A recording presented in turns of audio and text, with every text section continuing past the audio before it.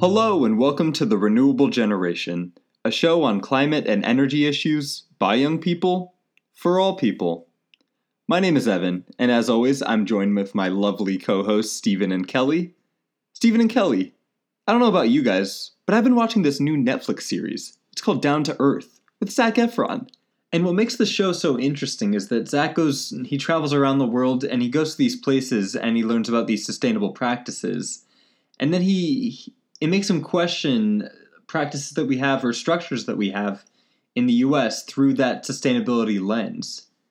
And Zac Efron is such a child, and I know he's not literally a child, but the way he navigates these countries is so childlike and it's so endearing. So to morph these two random thoughts into a little bit of an intro question for you guys, what were some structures that you began to realize weren't working effectively when you were a kid? And let me just start off with prefacing. You might hear this constant droning in the background. So I turned off my AC. I did my part. I'm sorry, guys, but there's a lawnmower going on outside.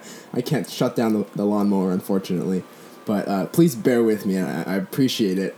I will say that there's so many. That's such a great topic, Evan, because there's so many structures that are like that. But I guess to start off with, the first one would probably be my relationship with my family, my sister and my parents. When I realized that they were fallible as well, and I'm the younger sibling, so I was the baby of the family, and I realized that you always look up to your elders, and then you kind of realize that they're not perfect either. And I was like, whoa, that was very world shattering to me. And then you kind of pick up the pieces from there.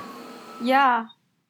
So for me, I think I generally try to be neutral as much as possible. So in terms of politics, I've kind of read all the different perspectives, all sides, Republican, Democrat, Libertarian, whatever, progressive, and try to see which, what parts of it that they're saying kind of make sense, and then figure out so what they try to do is they say something about fundamental American values. We want everyone to have a fair shot, and that's why the rich need to pay more taxes. And I think that's kind of what Bernie Sanders is saying. And I think Trump is saying the elites don't care about you. And so vote for me because I have your back. And it's this is not literally what their words are, but if you are a Trump voter, let's say you're a typical coal miner in, let's say, Kentucky or Ohio, or you worked in a steel mill that is shutting down, you feel like you've been left behind. And while you see the coastal cities thriving, you're like, who's going to speak for me? Who cares about me? This was the first structure that ever crumbled for you, Kelly? She was 7 years old when she said all these things. She realized, Trump and Bernie. Sorry, I mean that was in 2016. She was really passionate about John Kerry in 2004. No, I sent you guys an Obama speech. New York Times had a transcript of Obama's DNC speech in 2004. He is basically his whole ass life story, which is amazing. And then at the end, he's like, that's why we need to vote for John Kerry. I'm like, bro, you killed it there. Well, I like the way you guys ran with my discussion topic. My answer was just going to be the first time I went to a school that didn't have standardized testing. It changed my life. I loved it. Well, speaking of personal experiences, last week we talked not only about sustainability and ethics in the workforce, but specifically your experiences with your own companies with sustainability and ethics. So I was wondering, we alluded a little bit to diversity in the clean energy sector and in just the energy sector as a whole. But what are your guys' personal experiences with witnessing or dealing with diversity in your own jobs? Yeah. So, at New Energy Equity, this is something that we've definitely had top of mind lately with everything going on. So one of the things that we've, one of the places that we started this conversation was, first of all, the discrimination that Black Americans feel and Black folks all over the world feel is, a tragedy, and it's a form of systemic violence and systemic racism. When we look at the clean energy industry, for example, or solar in specific, we are also a part of the problem. The solar industry is overwhelmingly white and male. One thing to keep in mind is that we are not just a moment in time. The solar industry didn't come out from nothing. It came from something. So we are not just a moment in time. We are the outcome of historical events. So the clean energy industry, including solar and wind and nuclear, largely came from the oil industry, which is kind of like what birthed this entire energy conversation and landscape. So the oil industry was also vastly white and male, and that's why the solar industry is like that as well. When you look at some of the demographics across the solar at large, you do see some ethnic breakdowns. Like you'll see that, like, for example, like there are like Latino and Hispanic individuals in the construction and the installation side, which is that's a fact at there, but it's maybe a little bit problematic, the fact that they are only like relegated to certain parts of the industry. Yeah, I definitely agree, and I think a lot of companies are having these tough questions right now, or they're asking themselves these tough questions, and they're trying to figure out kind of what are some of the things that they can do. And so I'll just give you a couple examples at my company. So our CEO, he just became the CEO basically when COVID started, and so he's just like, he promised that what he was going to keep everyone updated. So one thing that he's doing is doing bi-weekly town halls so that people in the company are able to kind of voice their concerns and feel like they're being heard. And so on one recent town hall, he actually had 2 people come from there's some like internal diversity group. So there's 2, I think, young people of color who he invited to basically speak about their experiences in Centrica about this policy. Not about just their experiences with race in the UK, at Centrica, etc. So that's one example. And another example was that there's our head of strategy for Centrica Business Solutions. He's a Black man who's living in the UK, but he grew up actually in the Caribbean, and he basically wrote like an extremely heartfelt piece kind of saying how race has affected him, and he said it's really impressive to him that our CEO is even talking about it. He said his first response when he heard the CEOs talking about it was skepticism. He was like, I don't know, man. Like, I don't know, skepticism. And I think now, because he sees that actually our CEO is legitimately trying to do the right thing, and we're just trying to figure out the strategy for doing so, I think we're at a point where we're willing to come up with a lot of maybe different types of strategies to do that. And obviously, there's kind of a tragic backdrop where we probably wouldn't be talking about, especially corporations wouldn't be talking about these things if not for the Black Lives Matter protests that are still going on and started in late May, early June. So it's interesting. I know we shouldn't be just shaming corporations and CEOs for waiting until this moment to speak out. But what we should be doing is kind of leading and directing them into like, what are the right ways to go about this? So what are the ways that corporations or CEOs, maybe the companies even that you work for, have been trying to change the way that they work with diversity ever since the Black Lives Matter protests? I think it's interesting because now a couple of weeks have passed since George Floyd and Breonna Taylor, and in a lot of ways the protests have like died down. Not entirely.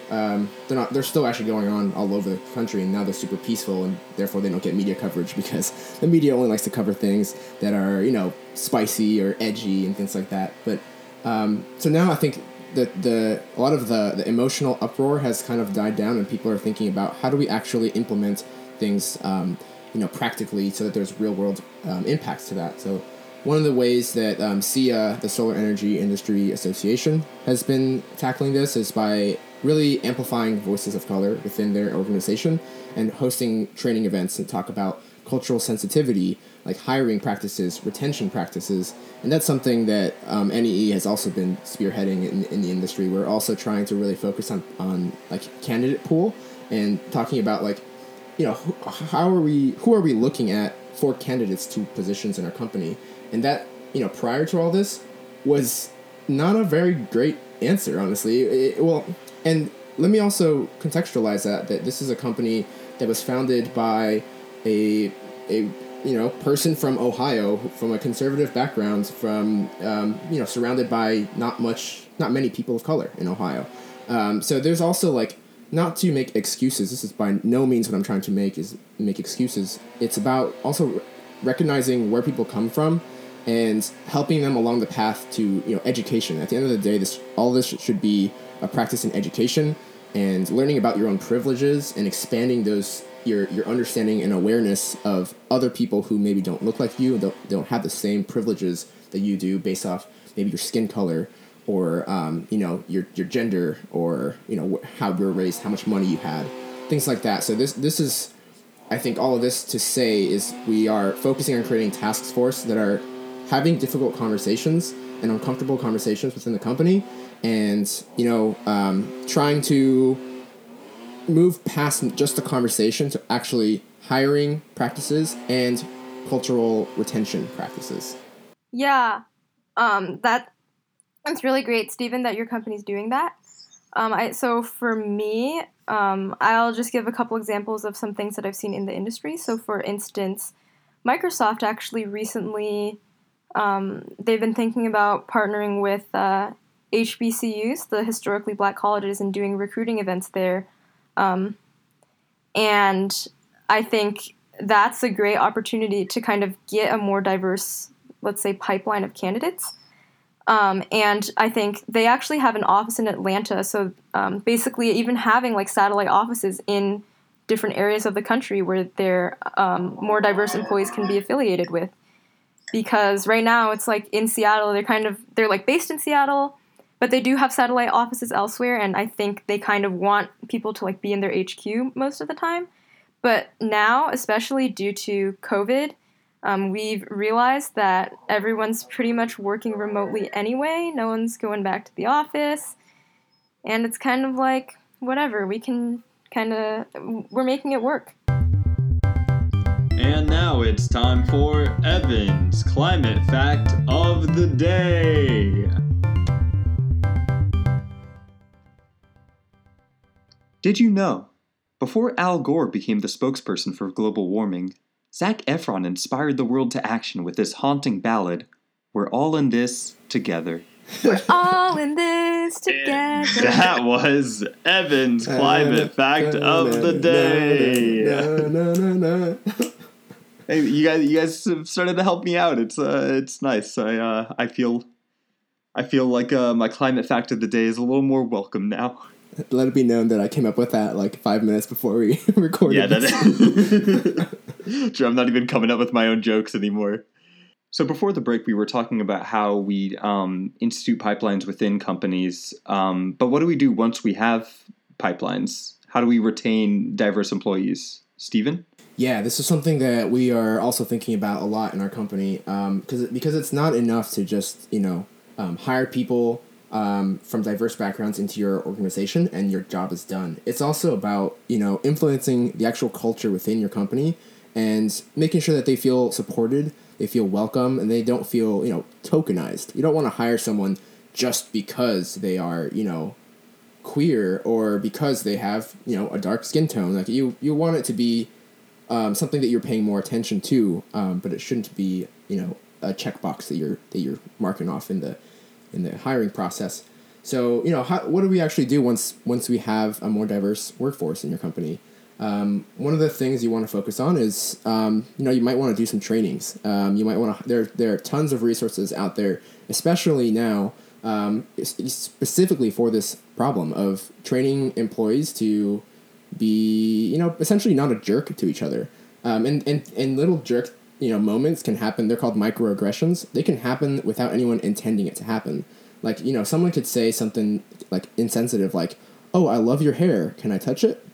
And to them, that sounds totally innocuous. It sounds like a compliment, But in reality, it can make someone feel very uncomfortable. So it's really just about like opening people's eyes to these things and trying to create a positive environment where people feel comfortable. And I would add to this is not all just, I'm not talking about all of this through the goodness of my heart and just because, this is the things that we should be doing, even though that is true. It also translates to better company performances. In fact, the Boston Consulting Group reported 19% higher revenues due to innovation and cross-pollination of ideas. So any company that's working in tech or engineering or idea or thought-based industries, you want different diverse perspectives around because you will get ideas that you wouldn't have gotten otherwise. And cross-pollination leads to innovation, which leads to a better business. Yeah, I agree with everything that you said, Stephen. I think to the point about not touching people's hair, I think if you have a relationship with them and you're close enough that they would allow you to touch your hair and it wouldn't be like an intrusion on their privacy, then you can. But if it's just some random black person in your workplace who has hair that's different and you want to touch it, that's kind of intruding on people's privacy. And I think that it's not a great thing to do. And I think the root of that is kind of just respect, right? We should respect other people and try to understand them. Another thing that that we were talking about is mentorship. So sometimes, for whatever reason, so this is actually something that has been talked about in a lot of books, like Lean In. Sheryl Sandberg suggests for people to find, or she tells women to find female mentors who know what it's like to be a woman. Personally, I think it's very weird to assume that a woman would automatically be like, if just because you're a woman, you would automatically have a connection to some other woman just because she's a woman. Like, no, people connect about various random things. It's probably a total coincidence. Like, oh, when we met, it was because we had this random connection. Like, oh, you did this thing, I did this thing too. Wow, like, we have so much in common. And I think having that as the foundation of your relationship makes you feel like that's a way for you to move forward. So actually, in my company, we don't have a formal mentorship program, but a lot of companies, they have like high potential employee programs where they provide mentorship, and they actually encourage people like across the company to essentially seek out someone who is perhaps in a more senior position who they could kind of talk to about where they are in their career, what their goals are with career, life, whatever, and just kind of be there for them as someone who has perhaps experienced more in the industry. And then the mentor, as like someone who's more experienced, can kind of provide their expertise. And it's just like a mutual exchange of experiences, and they can both kind of work together to improve each other. So, Stephen, you mentioned people not wanting to feel like they're the token or they're like the reason they were hired is strictly because of their race or their sexuality or other various reasons. And Kelly, you were bringing up mentorship programs that might serve as like a pipeline or a way to like introduce people into companies. But how much do you think is the responsibility of companies to do that? And how much do you think that onus lies on like legislation or even schooling, like education? I would say briefly, I want to hand this to you, Kelly, because I feel like you have more to say on this than I do. But I would say definitely not legislation. I would say, in my opinion, I think that is not the place of government to mandate diversity in companies. These issues are social issues. These are society-based issues, and they should be solved by society, in my opinion. I think it's problematic when the government can come in and start to say, you need to have X amount of, quotas or things like that. If it's a mandate in that sense, if it's legislation in the other sense of, providing more support to inner city schools or education or creating, mentorship programs or internship programs, in that sense, I'm more a favor of it. But in terms of the government coming in and saying, For example, like the California legislation that came out, which was controversial, and I won't speak to which way I lean on this, but there was a California legislation that came out that every public company, their board, has to have mandated one female individual on that board by law. They have to. And I think that is controversial, just because it's an interesting point. But I'll leave it there. Yeah, I agree. I think any government regulation will just trigger someone. You're just creating more rules, and then there's always exceptions to any rule, right? And so it's just like you're just adding another layer of bureaucracy. And then I think just, people say there's only two certainties in life, like death and taxes. And we can add a third one, maybe bureaucracy. And I think there's a lot of people who think that the government's, like on the right, people perceive that the government, it just provides a layer of bureaucracy. Whereas perhaps on the left, people are like, the government's job is to save people from oppressors or whatever. And I think the latter, that should be what the government's role is, right? Like we should all trying to do the right thing.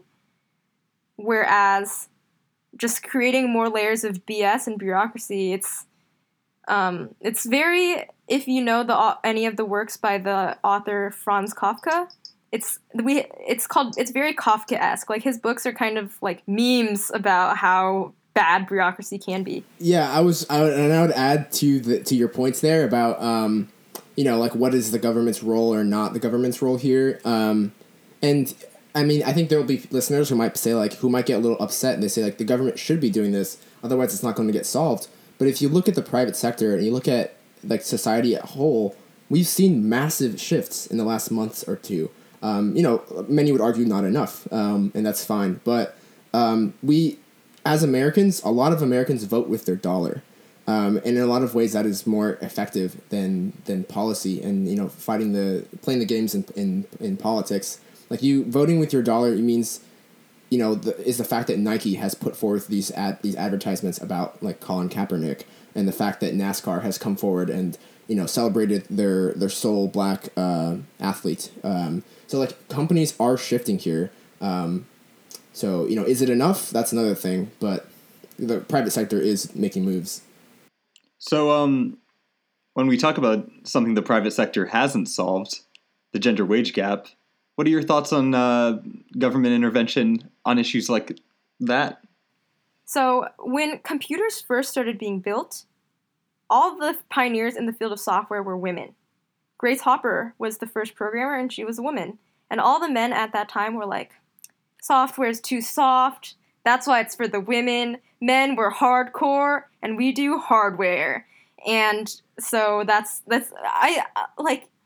why software used to actually be a woman-dominated field. Then once society realized how prestigious or how important software was, it became male-dominated.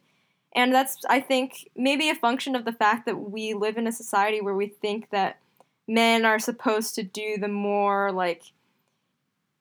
economically successful jobs, but that doesn't matter. Like, anyone should be able to use software, and you can use software to solve any problem. And software is mainly a tool. It's neither female nor male. A lot of the time now, people are like, oh, software, that's evil. It's just used to make money for big companies. But software can also be used for things like controls for off-grid microgrids in refugee camps. Those things require software too. Someone needs to write that code. Who's it going to be? It literally doesn't matter what race or what gender they are. Just someone should do it to provide a better quality of life for people who have fled from violence or genocide or torture, and they just lack resources. And maybe, people are like, the UN's job is to do that. The UN, based on talking to people I know who work in the UN, there is so much bureaucracy. And so it's very hard for them to kind of cut through that and get things done. They're like, oh, but we have to do this, we have to do this, we have to talk to this person. And it's just like, there's so many different points where a good idea can just fall. And I think what we need to do is just recognize ideas for what they are, right? If it's a good idea, do what you can to scale it up. Talk to people about it. most ideas are not original per se. You probably saw it somewhere, and if you think it's a good idea, you should try to spread it. Tell your friends about it. 100% agreed. 100% agreed. There are very few original ideas out there. It's just putting them together in the right place, the right time. A lot of ways, like so many. I mean, let's talk about businesses and startups. There are so many companies that had the right idea, but they failed on execution, or they failed because the market just wasn't there yet, or like the need wasn't there yet. Solar and wind, for example, have been around for decades, and they've been cost competitive for about a decade, but they haven't really taken off until recently because of societal inertia. So it's not really about, we overhype the idea of ideas in society where we say like, oh, there's a brilliant, brilliant inventor, Edison, discovered the light bulb, but it's not really about, we do overinflate the importance of singular ideas or singular individuals. Going back to this idea of like the gender wage gap, this is such a nuanced topic, right? I would love to have like a really deep dive conversation on this. And first thing I'll say is that this conversation is nuanced. So I don't want to say anything too ideological and say one thing or the other, because that's not what I want to do here. I don't want to, take a stance like a male stance or a female stance. I think it's a very nuanced, difficult problem. Hey, Steven, I think you don't have to qualify what you're going to say, okay? You're a man, I'm a woman, we'll balance each other out. So, what was your point about the gender wage gap? Well, at least some of the things that we can do to solve it, to solve this problem, is we can offer more on-site childcare for women, because most of the time women tend to take care of the children, or normalize, fathers taking paternity leave. One of my boss at my company, he recently had a child, and he asked for, saved up all of his PTO for, after the birth of his child, so he could be there as a new father. And I thought that was really kind of sad a little bit, honestly. Like the fact that it had to be this sacrifice, or this you had to pay for it somehow. The cost of being a father. And the fact that paternity leave is not normalized, further reinforces these gendered roles in society. So if we want to be serious about, leveling the playing field here, we need to offer structural changes, and those are two ways that we can do this. All right, well, I think now it's time for the segment that increases protection of trade unions. It's the Green News Spiel. Well, this week I'm going back on my Elon Musk fanboy, putting on my hat again. And Kelly just rolled her eyes so hard they fell out of her head. But so Elon recently tweeted this last week that he commented on someone's post saying, Tesla is open to licensing software and supplying powertrains and batteries. We're just trying to accelerate sustainable energy, not crush competitors. So this is like kind of going off of the heels of what I've said in the past, that Tesla, yes, they're a private company, yes, they're trying to succeed, but their ultimate mission, and Elon Musk's ultimate mission, is to create sustainable energy and democratize it for everyone. This is what he's trying to do with the Tesla Roadster, Model S, Model 3, Model X now, and then Model Y. But there's a lot of you have to do a lot of work to get there. So what I mean by that is, in 2019... Okay, look. We're getting off track about Elon. This is not an Elon Musk fanboy podcast. This is my Green News Spiel. Yeah, but you went back to 2015. This is my Green News Spiel. Kelly, let him have the moment. This is his time. This is his time with Elon. I'll shorten it here. So Tesla sales were 375,000 in 2019. However, Toyota and Hyundai were 10.74 million and 7.19 million respectively.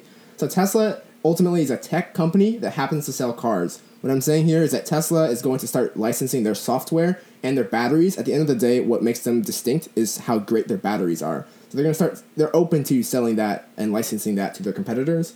And I think it will be really effective in accelerating electric vehicles throughout the world. Great. I like your interpretation of Elon Musk's vision. That was the highest compliment you will ever get. Yeah. So my Green News Spiel is actually about an initiative that a friend of mine is starting here in the Pacific Northwest. He's starting a organization called the Pacific North Wealth Foundation. So the vision of this is to essentially take all the wealth that we have here in the Pacific Northwest, whether it be natural wealth, like weird, beautiful Washington's most beautiful place on earth, okay? That's my opinion. You may disagree. That's fine.